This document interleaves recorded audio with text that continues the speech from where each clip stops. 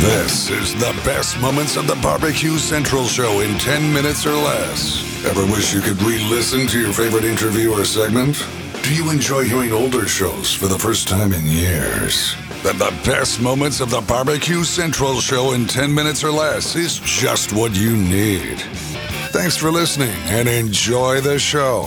Greetings, my friends. So happy to tell you today's show is being brought to you by The Butcher Shop, purveyors of highly sought after 100% Australian non-crossbred Wyvara 9 Plus briskets, and as always, they're handpicked just for you. Do you know The Butcher Shop has been retailing the finest meats for more than 15 years? And every week they're shipping out competition quality meats to many of the biggest teams in the competition scene across the nation. Simply put, teams who use The Butcher Shop win, and they win often. Even if you're not a competitor, you deserve the finer cuts in life. Great news for you. The Butcher Shop is shipping some of the finest prime, dry-aged Australian Wagyu and Japanese Wagyu steaks to people just like you and me who aspire to be the kings and queens of the cul-de-sac. There's no excuse for you not to try it this year. You know, The Butcher Shop is also shipping some of the finest Berkshire, Compart Duroc, Allegiance Duroc, and Prairie Fresh all-natural pork. It is in stock, and again, it's hand-picked just for you. Let's review. The best competition briskets, they got that. The best pork selection, they got that. Giving you better overall options to cook at home, they got that. So give The Butcher Shop a call today, 850-458-8782. That's 850-458-8782. You mentioned the BBQ Central Show. They're giving you 10% off your entire order each and every time. Also, you go check them out on Facebook, facebook.com/The Butcher Shop, shop spelled SHOPPE. The Butcher Shop, home of the 100% Australian non-crossbred Wyvara 9 Plus briskets. Today we're going to take a jump back to 2014 and take in part 2 of Greg's conversation with Chef Barry Martin. Here in Seattle, I lived on the water and in a floating home. People call them houseboats, but it was a little shack on logs, kind of like Sleepless in Seattle. And I lived just about a quarter mile or so from the University of Washington Husky Stadium. And their claim to fame for tailgating, unlike any place else that I'm aware of, is hundreds of boats raft up right outside the stadium. And you tailgate on the aft of boats and on rafts. Wow. And I take my little Zodiac over there with a 6-pack of beer, and I'd find somebody who wanted to let me climb on board, and we'd eat. And that was kind of a fun tailgating. What kind of tailgating, I wonder, your listeners do? Well, this listener goes down to the Muni lot downtown Cleveland when the Browns are getting ready, and we throw down like champions. Because Lord knows we don't show up on the field. So it's allowed. See, some of the big cities don't allow it anymore. Oh yeah, Muni lot for generations, 50 and 60 years. It's just you're driving down to the barbecue capital of the North Coast, Cleveland, and then there's this just large surface lot off the highway. 200-300 yards in length and in width, which is mostly used during the day for commuters to get into the city and through our large medical campuses. But on a Sunday in Lake Erie, this place turns into really a loony bin, but perhaps even more than that, a gourmet for the backyard chef, buses, barbecues, grills. I mean, and it's Cleveland is more of a niche city in the fact that you can go to this portion of the city and you're going to get this kind of ethnicity, and you can go to this portion of the city and get a completely different kind. It's not just one style. You're going to get 15 or 20 different ethnicities in there, and regions and styles of cooking. And if you can get in there and get out alive, it's probably one of the best tailgates that you can actually get into in the entire NFL or perhaps even collegiate seasons. Well, one of the fellows on Facebook, Midnight Oil Steve Ray, who's a big fan of you guys and everybody else, he said that the best tailgate venues, in his opinion, are Ole Miss, Alabama, Tennessee, Vandy, and Florida. And that speaks to where maybe his geographical presence. Yeah, the Southeastern Conference.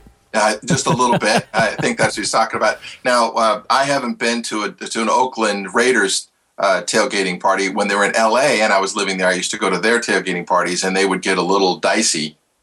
but a lot of fun, a lot of craziness.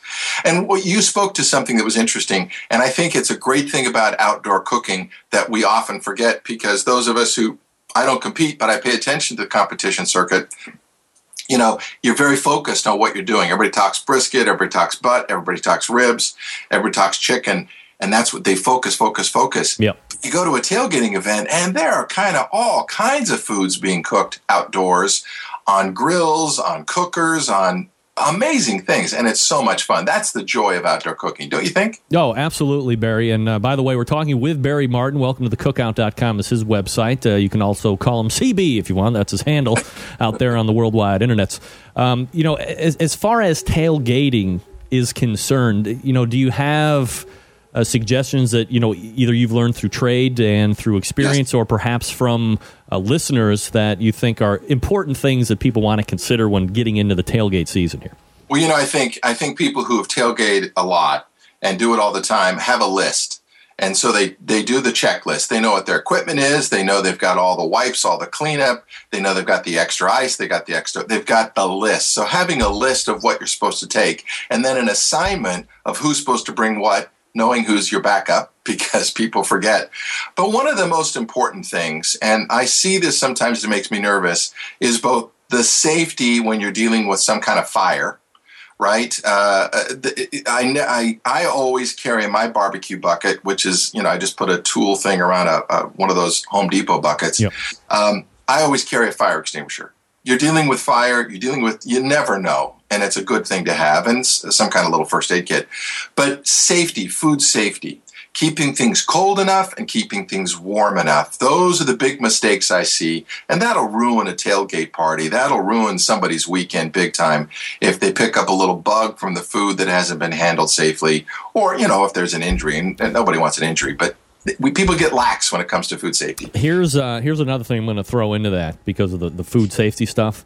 Especially in a tailgating situation, and obviously for the untrained competition person, this could happen easily at a competition as well. But since we're talking about tailgating, the potential of cross-contamination. So let's say you have your chicken and whatever in a cooler, but it's full of ice. You break it all out, you cook it all down, and I need somewhere to put this extra beer. So you jam it in there with the cooler that just had the chicken in it. And now Timmy, the drunk, grabs one out of the ice bucket, and now he's got food poisoning. Right. And so the whole notion of food safety, and people just, you know, they get lax, and they think, I've been doing this for years, and that's, it's just something that's very important. So I won't tell anybody how to tailgate, but those are the two things. Have a list of all your equipment, have a list of all your stuff, and prep as much stuff as possible. I've seen some guys who bring a full kitchen, and they've got the big RV and stuff, and they can do that. But otherwise, you know, it's prep it, and then the food safety issue of how to pack and how to keep things warm and how to keep things cool. Most important things, don't you think? Safety is key. I agree with everything you just said. Now, as far as getting this stuff prepared and ready to eat, you have, you know, what has now become a veritable cornucopia of cookers to choose from, to, you know, throwaways, to, you know, the big models that you're going to see on tows and hitches, and then everything in between. Through your time working with some of the major manufacturers, being out on trails and seeing all these different kind of cookers, do you see ones that you would suggest, or ones that you think might fit, you know, in better regions or styles than others? Just seemed timely to me. Tailgating's right around the corner. It's right on top of us. CB, what a great guest. I don't know what happened to the website. It's gone. I don't know what happened to Chef Barry. He seems to be gone. I don't know. But it was a thing back in the day. Chef Barry was a thing back in the day, and the golden days seem to be gone. I could go on and on about that, but I won't. Hope you enjoyed these last two episodes. Want to get in touch with me? John, Jon, John at the BBQCentralShow.com. I'd love to do a show for you. And until next time on the best moments of the Barbecue Central Show in 10 minutes or less, I'm your host, John Solberg. I look forward to talking to you again soon.